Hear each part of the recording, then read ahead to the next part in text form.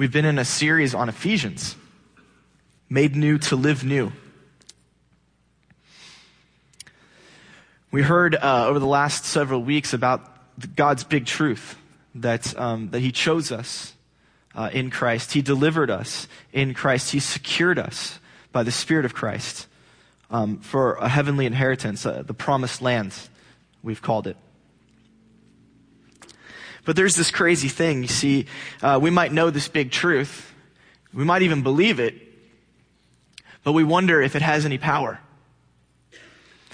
And sometimes we get beat up because we don't see that power. We miss it.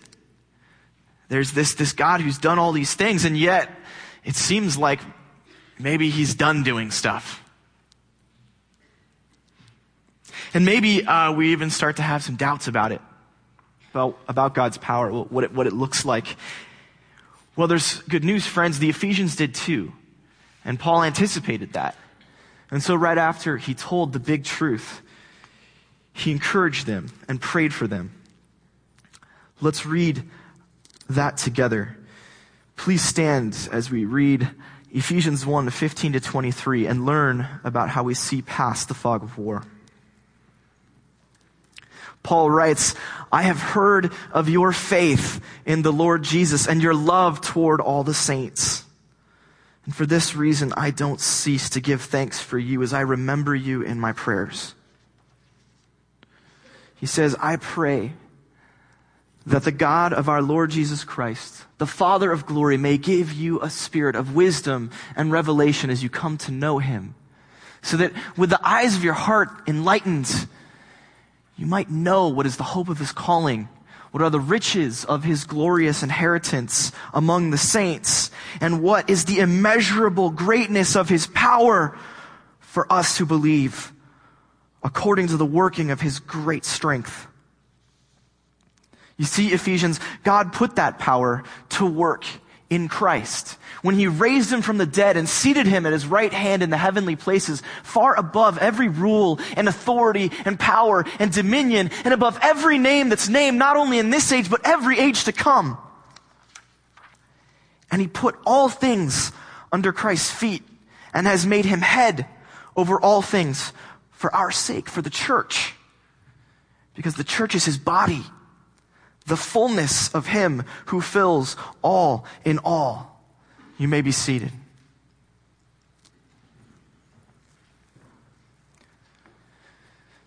Seeing past the fog of war. The fog of war is a phrase that's been developed to try to describe, for those of us who've never been in war, what it feels like on the ground. Because it's chaotic. It's hard to understand. There's a lot going on, and you just don't have a big picture view.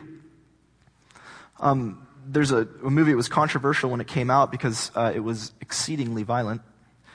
It was called Saving Private Ryan. And the first 30 minutes of this movie are some of the most jarring ever caught on film to try and describe what the experience of war is. And these 30 minutes begin like this. Click. Click.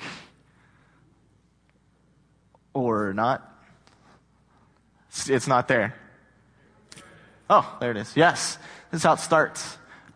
You can just see there's literally fog, and you can see the outline of some hills. And then there's another flash. Hold on just a second, Tori. There's another flash where everything's jerky and shaky. And then sounds begin to come, and the sounds are explosions and bullets and whatnot. And then there's scenes on the beach, and they're running up the beach. If you know the story of the invasion of Normandy, we're in landing craft, and the craft lands under fire. There's bunkers on the hill that are dropping machine guns and mortar rounds on the beach as the men move forward. And as they're moving forward, they come up against the bank of the beach, and then they put some explosives in to open up a way into some trenches that are below the beach. And it looks like this, and you can barely see anything except the man next to you. And then they go up the hill, and they get to this place where they actually reach the bunkers at the top of the hill. Tori, go ahead.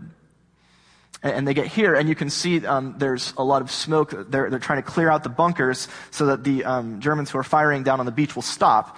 And the whole time, you're completely disoriented. You have no idea what's going on. It's completely and utterly disorienting and frightening and scary. When Steven Spielberg was making this movie, it's the first time that he'd ever done a movie where he did not storyboard a scene. Storyboarding is where you draw out with sketches each kind of basic shot that you're going to have throughout the scene. And this is sort of like it's a grammar, if you will, for how the movie is going to proceed. Spielberg left the first 30 minutes of this movie completely unstoryboarded. Moreover, he had almost no what we call establishing shots. In movies, an establishing shot is when you get kind of the big picture and it says, oh, this is where the scene's going to take place. And then you zoom in on characters. In Saving Private Ryan, for the first 30 minutes, there's almost none of these. And so every single picture, every action is right close up with our soon-to-be hero, Tom Hanks, and we're following through his eyes this scene that is complete and total chaos. And after this jarring experience, we get this. Hanks has moved to the top of the hill. And he stops, and it's quiet. And we see this scene. And we see for the first time everything that's gone on. Friends, in life, we spend our life, for the most part, in the midst of a fog of war. And the Ephesians did too. Our war is not D-Day and World War II. Our war is a spiritual and cultural war. And that was the situation at Ephesus. There were two basic sources for the Ephesian fog of war. The first is the internal strife. And if we look at this text, if we peer behind the text and kind of peek around in the cracks, we can start to see that the Ephesians were having some internal strife. Now, if you've been in a church for any length of time, and you've gotten to know the people, you find out it's fascinating. When you first get to a church, usually if you like it, you're like, oh, this is it. They've got it. This is the church that has God's truth, and there's a great feeling of love here, and the people are so wonderful. And then you stick around for a while, and you're like, well, that person's not so great. I can't believe they did that. And then if it really unfortunately you get into church leadership, it's like peering under the hood of a beat up old car, and you're like, oh, that's terrible. I can't believe that thing functions. I have a friend. We just had dinner with some friends. They go to a different church in this area. And he told me, nothing has ever shaken my faith like being on staff in a church. I was like, oh, okay. Yeah, no, I get that. I was like, go to seminary. That's worse. But you understand the point, though, because once you start to get into people's lives, you start to find out that they're like you. They're sinners. And that expresses itself in certain ways. Look at this, Ephesians 1:18-19. Look at this. So that with the eyes of your heart enlightened, you may know what is the hope of his calling. You may know what are the riches of his inheritance among the saints, and what is the immeasurable greatness of his power for us who believe, according to the working of his great strength. You see, there's a problem. The Ephesians don't know this stuff. That's why Paul's praying for it. The Ephesians are living their lives and they're going, and their hearts aren't enlightened. They don't regularly see the hope of his calling. They're having a hard time looking for this glorious inheritance, these riches among the saints. They're looking around and the saints look like them. And they're wondering, where is this great power? God, Paul, you've just said that God chose us and delivered us and secured us. We're not seeing it. Where is this great power amongst us who believe? Why are they having such a problem? Well, the problem is a problem of perception. For some reason, they're looking around in their congregation and all they're seeing is the gunk on the engine, and they're not seeing the way that the car actually runs. They're getting caught up in this moment. They're in the midst of the battle, right? And there's explosions going off and there's bullets whizzing by, and it's a shaky cam and they can't see beyond that. All they can see is the stuff that's wrong with the person next to him in the pews. And because they're in the thick of it, the church looks weak and helpless. They're not seeing God's power. They're not seeing his strength. There's another problem with the Ephesian fog of war, another source for it. Oh, by the way, that was the first thing in your note sheets. The fog of war in the Ephesian and Southern Californian churches comes from internal strife. Internal strife. But there's a second thing, and those are external pressures. A couple weeks ago, we looked at, we saw a clear version of that black and white photo, which is the theater in Ephesus. And we reviewed the story where when Paul had been in Ephesus for a couple of years, we have this in Acts 19. He starts a riot. His teaching starts a riot. The silversmiths and the idol makers in the town, they flip out because the Christians are not going to the temple of Artemis anymore, one of the great ancient wonders of the world. They're not going to the temple of Artemis and sacrificing, and so they're not buying the sacrifices, they're not buying the idols, and so the silversmiths, Demetrius and some others, they flip out, they lose it, they go to the theater, they're railing against the Christians, and they're screaming out, "Great is Artemis of the Ephesians." Well, Paul, at this point, Paul takes off. Paul's in danger, and so the church sends him away, and he starts going off to Jerusalem and all these other places. But the Ephesians stay put. They have to deal with the aftermath of this chaos that's been caused by the gospel. They have to deal with the external pressures that come from all these people around them who hate what they stand for. They have to live with the gospel, and they have to go with all the things that comes with. All the dirty looks and the lost economic opportunities. They feel like they've got no power. They feel like the powers that be are running the show, and they're just under the thumb.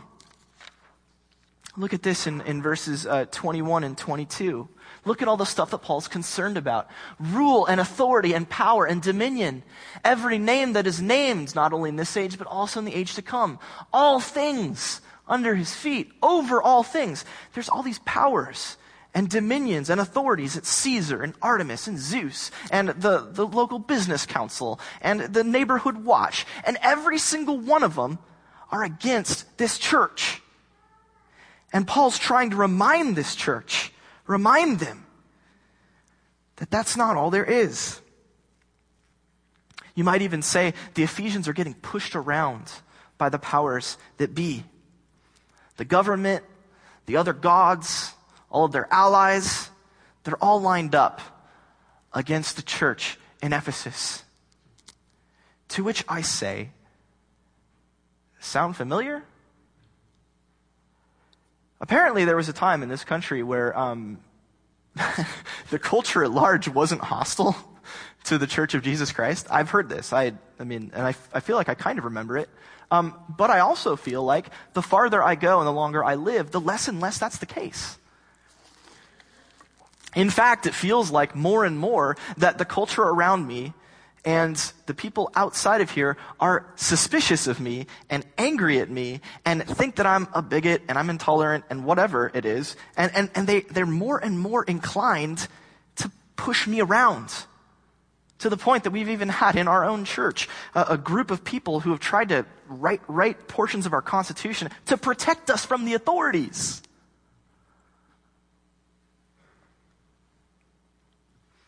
So the Ephesians are dealing with internal strife. They've looked under the hood and there's gunk on the engine. And the people in the pews to them aren't as holy as they ought to be. And on the other hand, they're being pressed from the outside.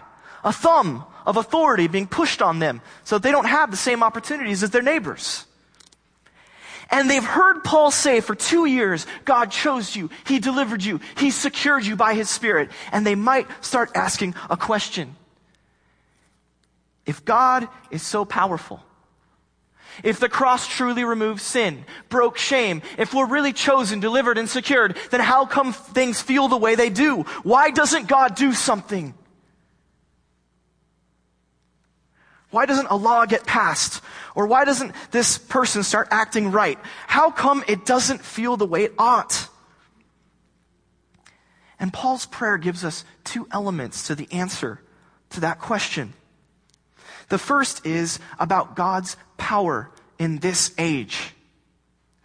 See, the Ephesians, they'd heard the stories, just as we've heard the stories, that, the people were in slavery in Israel, and God said, oh boy, Egypt, look out. Look what I'm going to do. I'm going to throw some plagues. There's going to be some gnats and boils. The river's going to be red with blood, darkness, hail.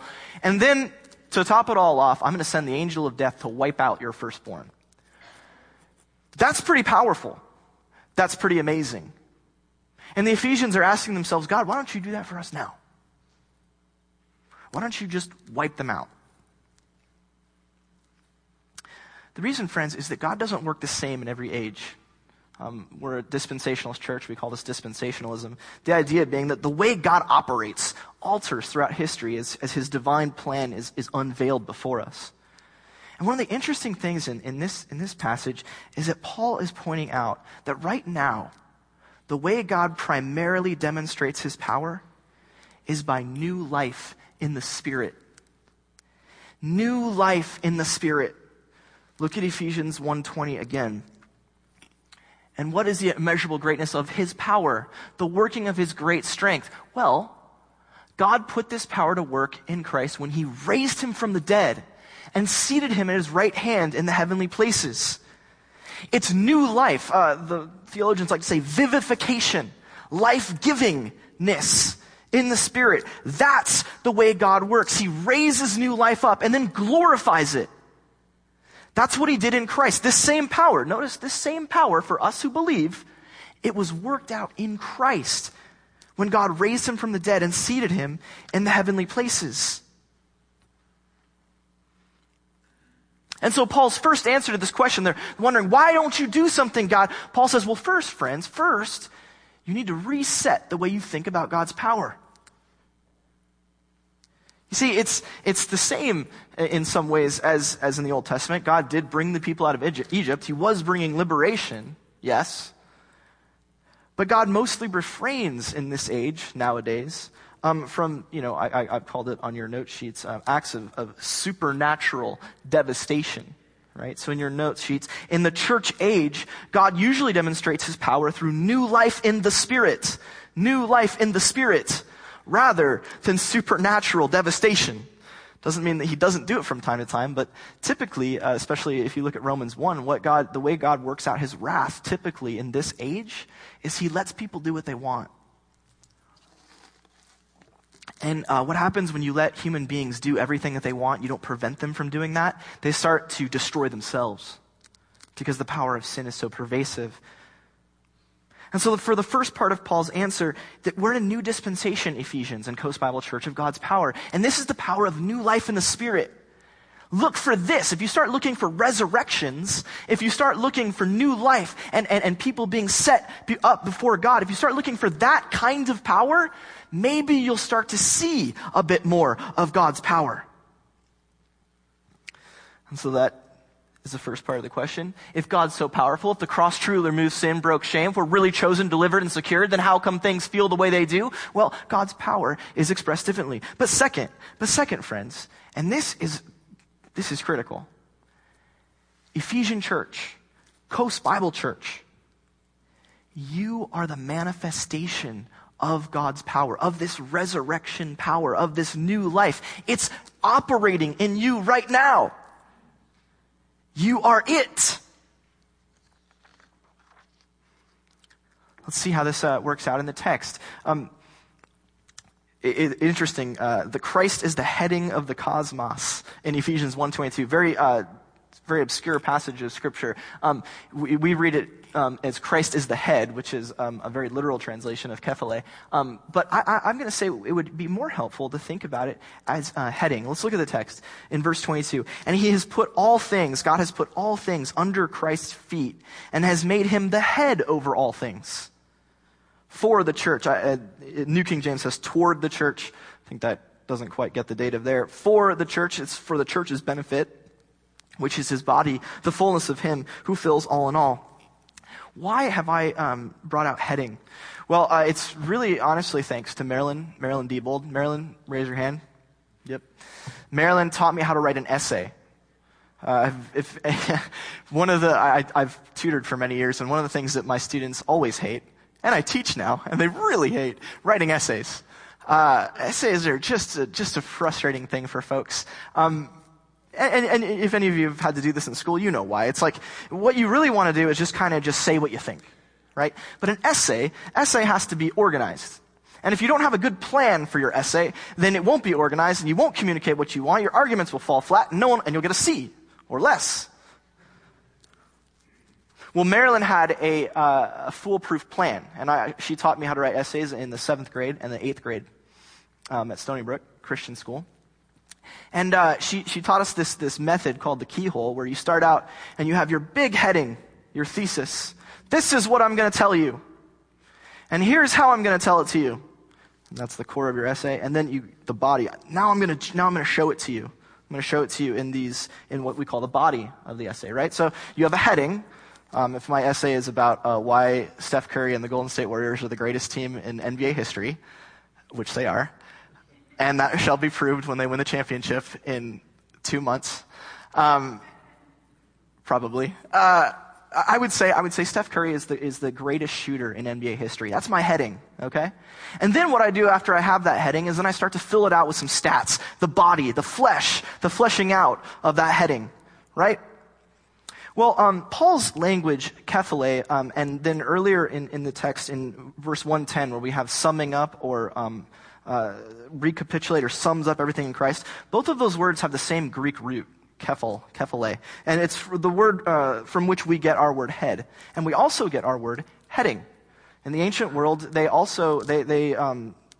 strongly correlated the heading that you would have in rhetoric with being the head over something. Those were very close concepts in the ancient Near East, in a way that they're not now. Typically, when we say that Tom, is the head of his household, we mean Tom's in control, which is obviously not true, but that's what we mean when we say it. And that's because we work with a metaphor where we think of the head as kind of like the control computer, and then the rest of our body is kind of like the robot that's being controlled by the head. That's sort of how we think about it. That's a very new way of thinking about the relationship between head and body. The ancient Near East didn't have that same relationship. Instead, in the ancient Near East, the word head or heading was more like the organization, the structure of something. Just like a heading organizes or structures an essay, the body of the essay that Marilyn taught. And so, when we say that Christ is the head of all things, it's not that he's, the ruler, although he is, and that's made clear in Paul's text. He's saying, he is the ruler over all powers and dominions and whatnot. So it is the case that Christ is authoritative and he's ruler, he's Lord, but Paul doesn't need to prove that to anyone. And the reason is because he uses the word Lord to describe Jesus. Lord means king, means authority. And so when he adds this extra thing, this head over all, what he's trying to communicate to us is that Christ is, and we're going to get into some English here, the grammar of the universe. Christ is the structure of the universe. The whole universe is the body, the fleshing out of this organizing principle, and what's Christ? The cross. He's the crucified God. The crucified and raised God. The crucified and raised and glorified God. This pattern, this structure underlies everything in the cosmos, everything in the universe. And Paul wants to make some hay out of that. If Christ is authority and structure of the universe, the way that works out in this body is we become sort of the fleshing out of that structure, of that pattern, that crucifixion, resurrection, glorified life. That pattern is in this place, in this people, in this community, in the churches in Ephesus, in Coast Bible Church. That picture that death is brought into life and that life is glorified. That is somehow made manifest amongst us. This thing that structures, that the whole universe is built upon, is made its fullness right here. A bold claim, if ever there was one. This is why Paul says Christ is the head of the cosmos for the church. For the church. Christ in himself demonstrates to us what God, the universe, everything ought to look like. And then, we are this, his body. Verse 23, the fullness of him who fills all in all. Just as Christ is the heading, we are the body paragraph, the fleshing out of his organizing principle, of his structuring, his authority. We do it all right here in this community. The bottom line, friends, is that when the church patterns her activities on Christ, she embodies resurrection power, brings life and glory from death and hopelessness. The problem with the Ephesian church, and often our own community, is that we're stuck in the middle of the fight. We're so caught up in our internal strife. This person's doing that and not this.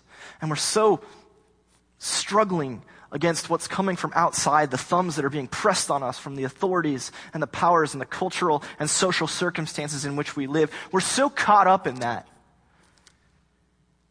we're found in the fog of war. Friends, this is our experience. And that's Paul's experience. See, Paul, he left the Ephesian church after this riot. And then he went out to Jerusalem. And then he went all over the ancient Near East. He ended up in Rome. I mean, he was everywhere. And wherever he went, he preached the gospel. And he saw the churches. He saw the communities springing up. And yeah, he saw the pressures. And he was not naive about what goes on underneath the hood. You read Paul's letters, he's clued into the fact that y'all are sinners. He knows. He's seen it all. And yet he's got this bigger picture experience. He's seeing the whole lay of the land. He knows exactly how it's going. And he sees these little messed up, ugly, broken communities, and he sees them as life and glory, the power of God manifest to the world. You, in all of your brokenness, in all of your mess, are God's power, God's glory, God's new life to the world. This is how he starts this prayer, friends, in verse 15. I have heard of your faith in the Lord Jesus and your love toward all the saints. Ephesian church, I know the engine's rusty, but I have heard about your faith and I have heard about your love to the saints. You know, friends, in the ancient Near East, when you said that you loved someone, often that meant that you did things for them. And I would say even now, when we say we love somebody, we do stuff for them.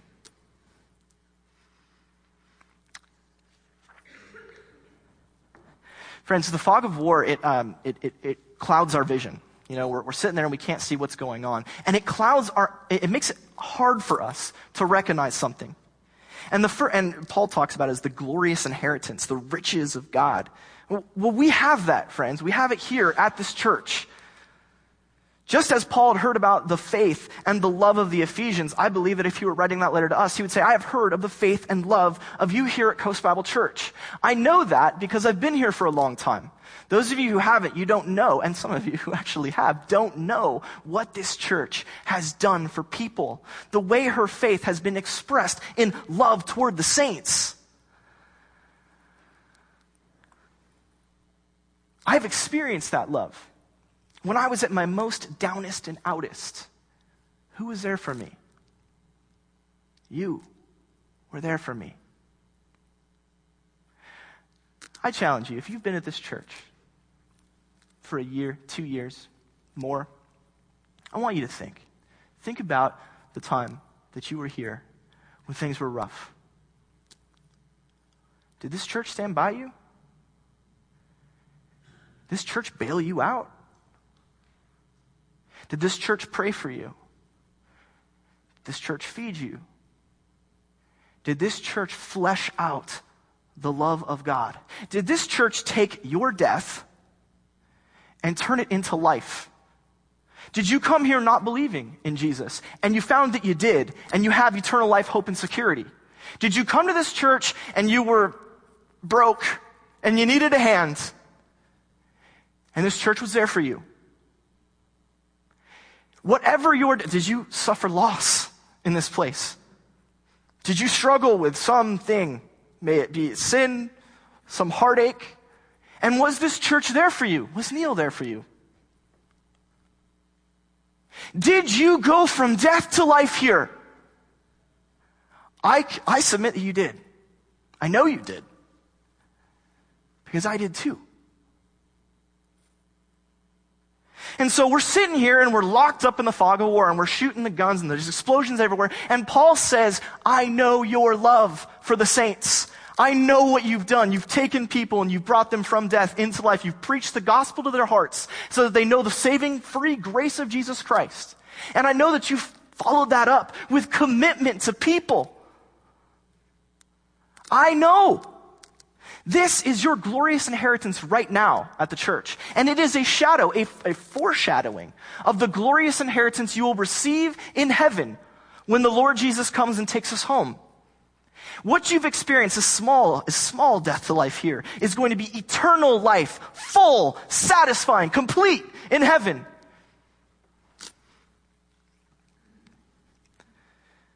Internal strife keeps you from seeing your glorious inheritance in this church. But more, the fog of war, those external pressures, they keep you from seeing the glorious legacy of the Big C church in the world. Think about this. This is crazy. This is some crazy stuff. Turns out there's a whole group of people called progressives. This is the term was developed in the 1920s. It's for people who are just fed up with injustice and misery. And so they make it their life's commitment to solve and fix injustice. Wherever there is suffering, wherever there are people on the outs, they're going to defend them and protect them and move them forward. That is a really, really weird ideology to have in a culture.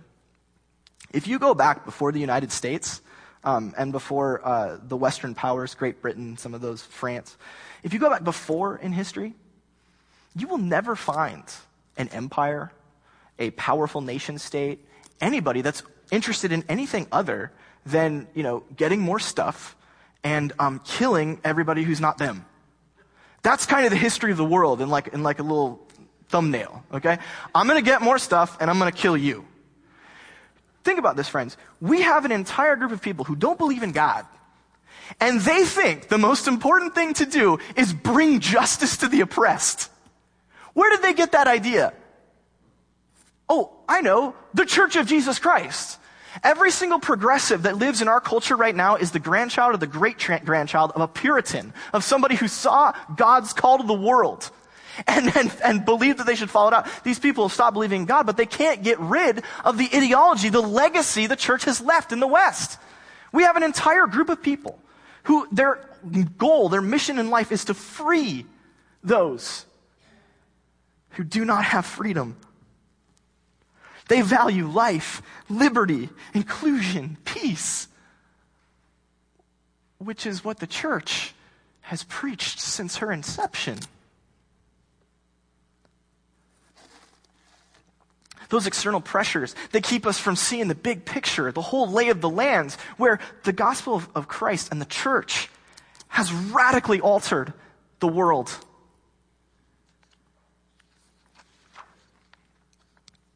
Brothers and sisters, let's not get caught up in the fog of the war. Let's see past it. Let's recognize the faith of this place and our love toward the saints. Let's recall how we were blessed, how we've blessed others. And let's see how the church of the Lord Jesus Christ has worked out in history and changed the world. And in that, we will know that we are experiencing God's power. That question, it's answered. It's right here. This church, these people are the power of God made manifest, the fullness of Him who is all in all. Let's pray.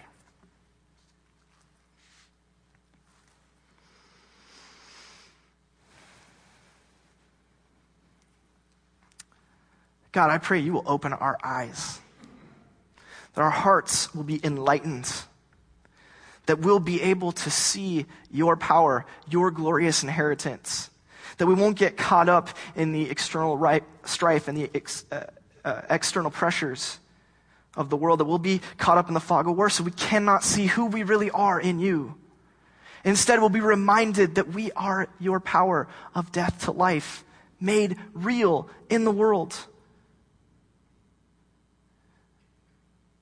That we are Christ, made manifest. That your power is here. It is stirring up new life. It has stirred up new life. It will stir up new life. That souls saved, lives transformed. This is what you're doing. And that as we open our eyes to that, we will glorify you as you deserve to be glorified. You who bring power through the cross and resurrection. We love you, God. We pray these things in the name of your Son.